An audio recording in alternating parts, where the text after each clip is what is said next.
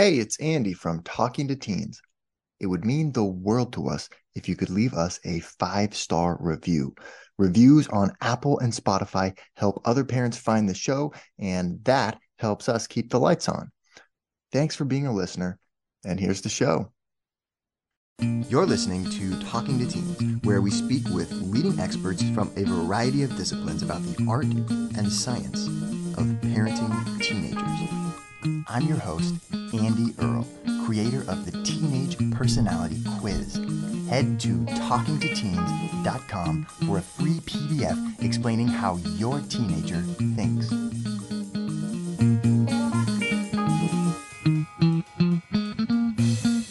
We are here today with Stanley Fish, the author of 19 books, including Winning Arguments, which we're going to talk about today, what works and doesn't work in politics, the bedroom, the courtroom, and the classroom. Dr. Fish is the Distinguished Professor of Humanities and Law at Florida International University and a visiting professor of law at the Benjamin N. Cardozo School of Law in Yeshiva University. He previously taught at the University of California, Berkeley, Johns Hopkins University, Duke University, and the University of Illinois at Chicago, where he was Dean of the College of Liberal Arts and Sciences. He has received many awards, including being named the Chicagoan of the Year for Culture. Cannot wait to speak with Dr. Fish today about arguments, how to win arguments with your teenager, and what to do about hate speech in your house. Dr. Fish, thank you so much for coming on the show today.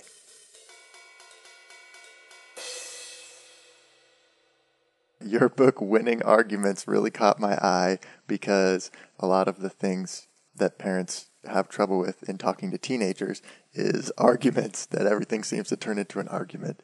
So I was really interested to see what kind of tips you had in here. And this book is philosophical. You get into how really deeply how arguments work and how they work in different contexts. And it's a lot more in depth than I was expecting, which was really cool. So can you talk a little bit about where it came from and what inspired you to write it? Sure. When people think about arguments, that is disagreements, disputes, I usually assume that being in the midst of an argument is a special case. Whereas the more normal case, the more ordinary case, is agreement. That argument marks the point at which agreement has broken down for whatever reason. And so then you get into a confrontational or adversarial position. In my view, and it's not only mine, turns that around and says, no, that argument is our natural state. Being in an argument, a dispute, a disagreement, is what life is all about. And that agreement, if and when it occurs, is always fragile and temporary, a matter of mounting some structure within which communication can continue for a while. And I say for a while because at some point that structure always becomes shaky or frayed at the edges, and you're back in the stage of open argument. So I thought I would try to explain how living in a world of argument works, especially in the context of people who want to believe, as I said a moment ago, that argument is special and unique or unordinary, whereas agreement is ordinary. Agreement is an amazing achievement, which very rarely is sustained. So how do we just get rid of argument? You can't get rid of argument. You can't get rid of it. Yeah, we don't want to just agree all the time and have a nice, friendly communication. We do. Of course, you're absolutely correct. That's what we want. We want to agree, but what we find out often in our interactions with family members, with people in our various professional walks of life, with people that you engage with in the streets, what you find out is that certain assumptions that you were making about the way the world is shaped and about what it is and is not appropriate to do are not shared somehow by the person or persons you're talking to. And that's a moment of unhappiness and distress, where you realize that what you would assume to be the basis of agreement isn't really there. And you have to go back and start to try to fashion it again. So argument is not something from which you can escape, and it's not something that you can bring to an end. It's only something that you might be able to manage.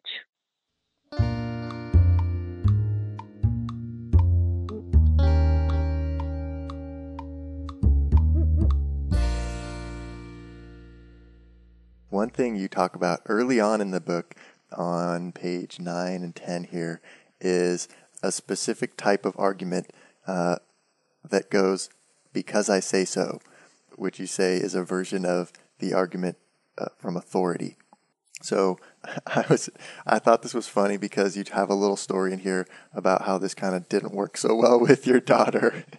So, okay. So is that just a terrible argument to use, or is there ever a time when parents might be able to successfully pull off an argument from authority? Well, an argument from authority is always risky, because usually the authority that is claimed depends on an agreement by the other party to submit to it, or at least to recognize it. And when problems occur, and when parents find that the assertion or the invoking of the argument from authority doesn't work, what is happening is that the whole fragile structure of interfamily respect is being exposed for what it is, a temporary, almost fictional construct that can be shaken at almost any moment. And that's what happens when parents suddenly discover that all of the argumentative moves or verbal tricks that they've been accustomed to rely on don't work at a certain point. And it's then when you're tempted to do what I did in that little story that I told at the beginning of the book, and that is to lock your child in his or her bedroom or some other act, which doesn't work either. but you're driven to it by an inability to see how that fragile structure of agreement and the maintenance of civility in everyday life can be regained. It's a very hard thing to do. So once you kind of lose authority, is there no way to get it back then, you think? Well, I think the best illustration from that book of the experience I'm discussing is the chapter on marriage and what happens in the course of a domestic argument. What happens in the course of a domestic argument is that at a certain point, scoring points becomes what each party is trying to do. And the more you succeed in scoring points, the further away from coming back to a moment when you can begin again to speak in a friendly way it is. So in a way, the way to win arguments in a sense that will actually do all of the parties good is to be willing to lose the argument.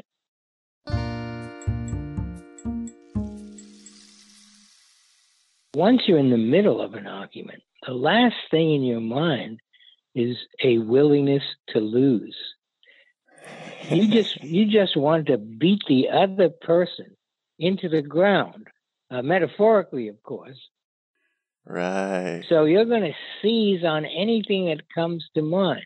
So, for example, in the middle of a domestic quarrel, which might be about something that happened yesterday, you're going to dredge up something that happened 25 years ago, or 20 years ago, or even 5 years ago. That is, you're going to be casting around for whatever verbal weapon you can lay your hand on, and then you want to hit the other party with that. Once you're in that mood, or once you're in that mode, things are pretty bad. and it's very hard to get back unless a halt is called to the whole thing. Just stop, get off the train, or get off the merry-go-round, or whatever your favorite metaphor is. But that itself is hard to do. So living in a world of argument is extremely difficult, especially when you want to use argument to win the argument or get out of the argument. It just won't work.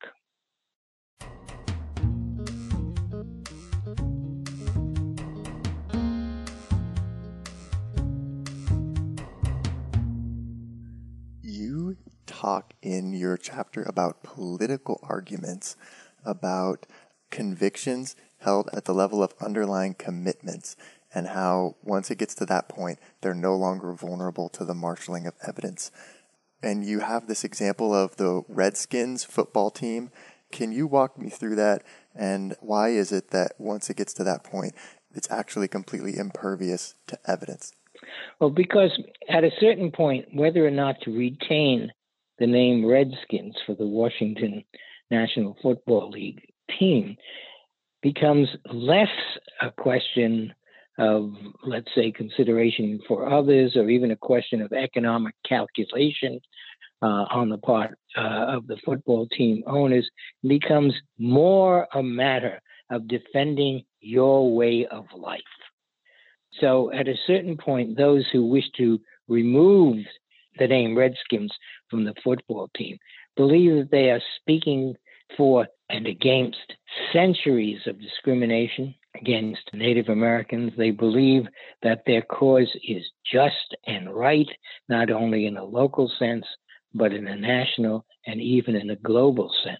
And on the other side, those who wish to retain the name Redskins are speaking now in terms of the freedom to choose their own ways of speaking without governmental or public interference. If I want to call my team Redskins, why should anybody have the power to stop me from doing it? Or if I want to root for a team with the name Redskins, shouldn't I be allowed to do so? Isn't this a matter of upholding the American way? You see, the issues get ratcheted up quickly till finally each side feels that it's defending truth and civilization against the attacks and underminings of the other side. And at that point, there's no amount of evidence that will change your mind, because it's... And you will always hear that evidence is coming from the other side, and you will look for and have no difficulty in finding motives that underlie that evidence. And you will question the source of that evidence. Or you will say at a certain moment, that's actually evidence from my side.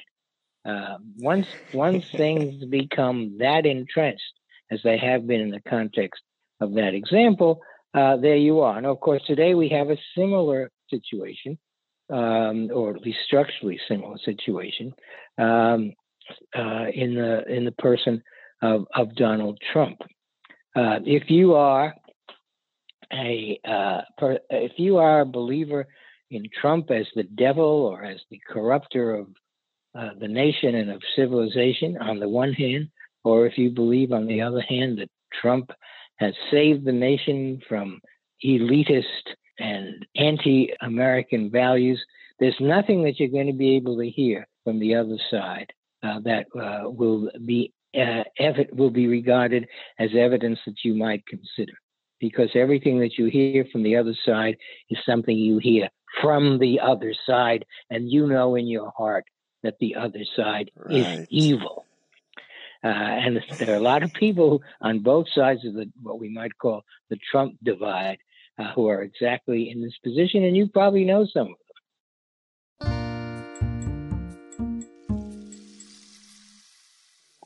Well, it strikes me, though, that this happens a lot with an apparent teen dynamic, where it, like, just situations about little daily things turn into like much bigger issues, where it becomes a matter of like, you don't trust me. That's or right. like, you know, it's like just whatever it is, something stupid, but it gets ratcheted up, like you say, to this level where there's an impasse, and like it's like fundamentally impossible to break through because you're both coming at it from like different sides of this really ideological debate when it's actually really just a small issue of whatever happened.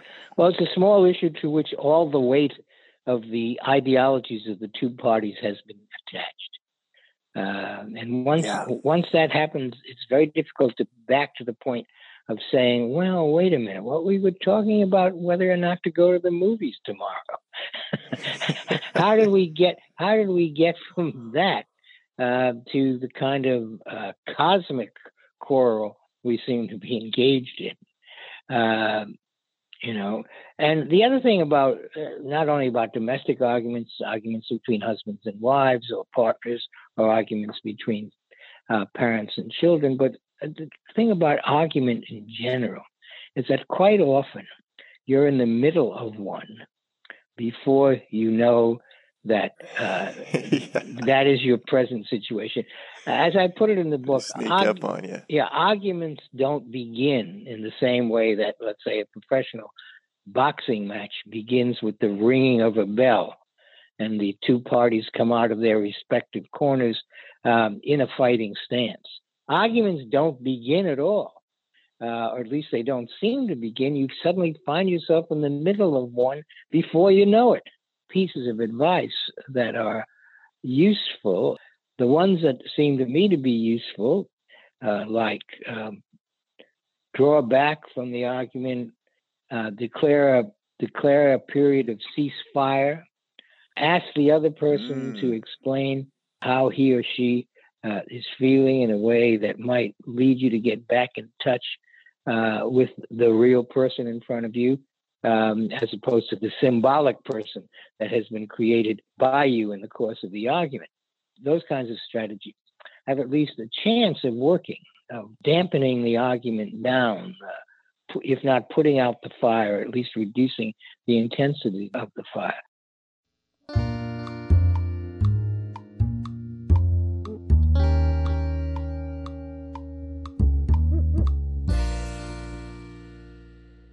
So, okay, you said something interesting in there. You said something about the person that you've kind of created in your mind since the start of the argument. And that's something that I had marked in here on page 99. You said that's the first and most important rule of domestic quarrels, their performances of personality creation. And then also you go on to say the personalities they create form quickly and tend to stick around for a long time. That's right. So what exactly do you mean by that?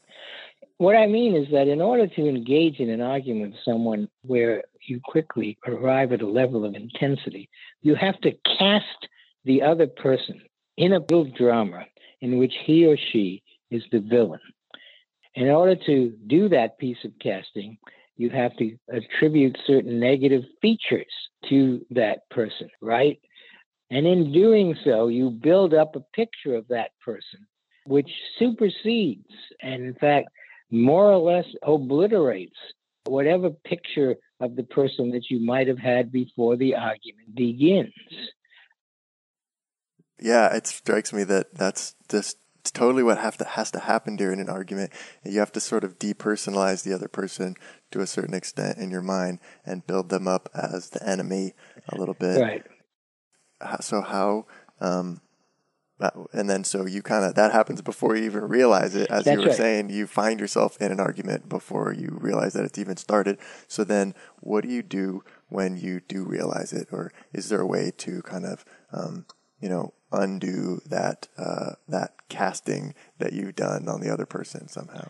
Well, of course, it will depend. Or the one they've done on you. Right. It depends to some extent on how far either of you have gone. If you pulled out all stops, and then said things which cannot be taken back, often because they are in some sense true, but are so wounding in their truth that they threaten the fabric of the entire relationship.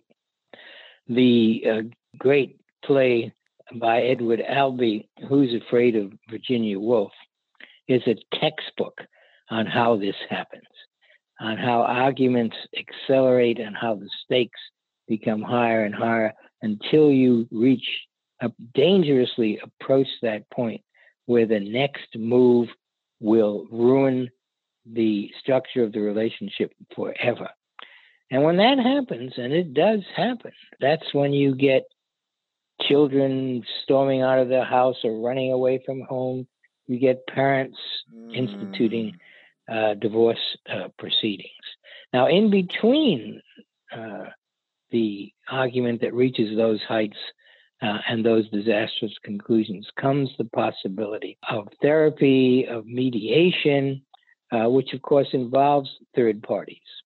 So there comes a point where you and your arguing partner have done such a good, by which I mean bad, job at creating the other as a demon, that you have to have someone else come in, a third party, neither you nor your opponent, who can attempt to reintroduce you to the person you knew before you made him or her into this monster. We are here with Stanley Fish, talking about how to win arguments with your teenager and what to do about hate speech in your house. And we're not done yet. Here's a look at what's coming up in the second half of the show. You have a step-by-step guide to how to get yourself out of a domestic argument. But in general, the government cannot punish you or discipline you for things you say. But almost everybody else in your life can punish you or discipline you for things you say. And if you then cry, I have a right to say that. And the person on the other side, and I have a right to fire you.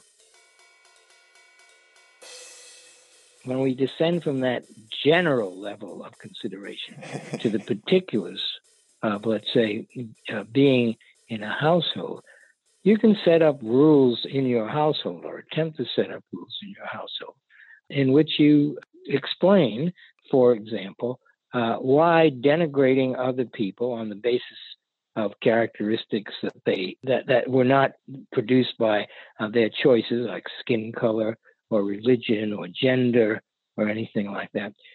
You can just teach your children that acting in that way is to violate the most basic of moral principles, which really comes down to the old familiar biblical injunction, do unto others as you would have them do unto you. Yeah. And you can explain to people that if in fact you engage in this kind of activity, you are giving a warrant or a free pass for others to engage in that same activity and direct it at you.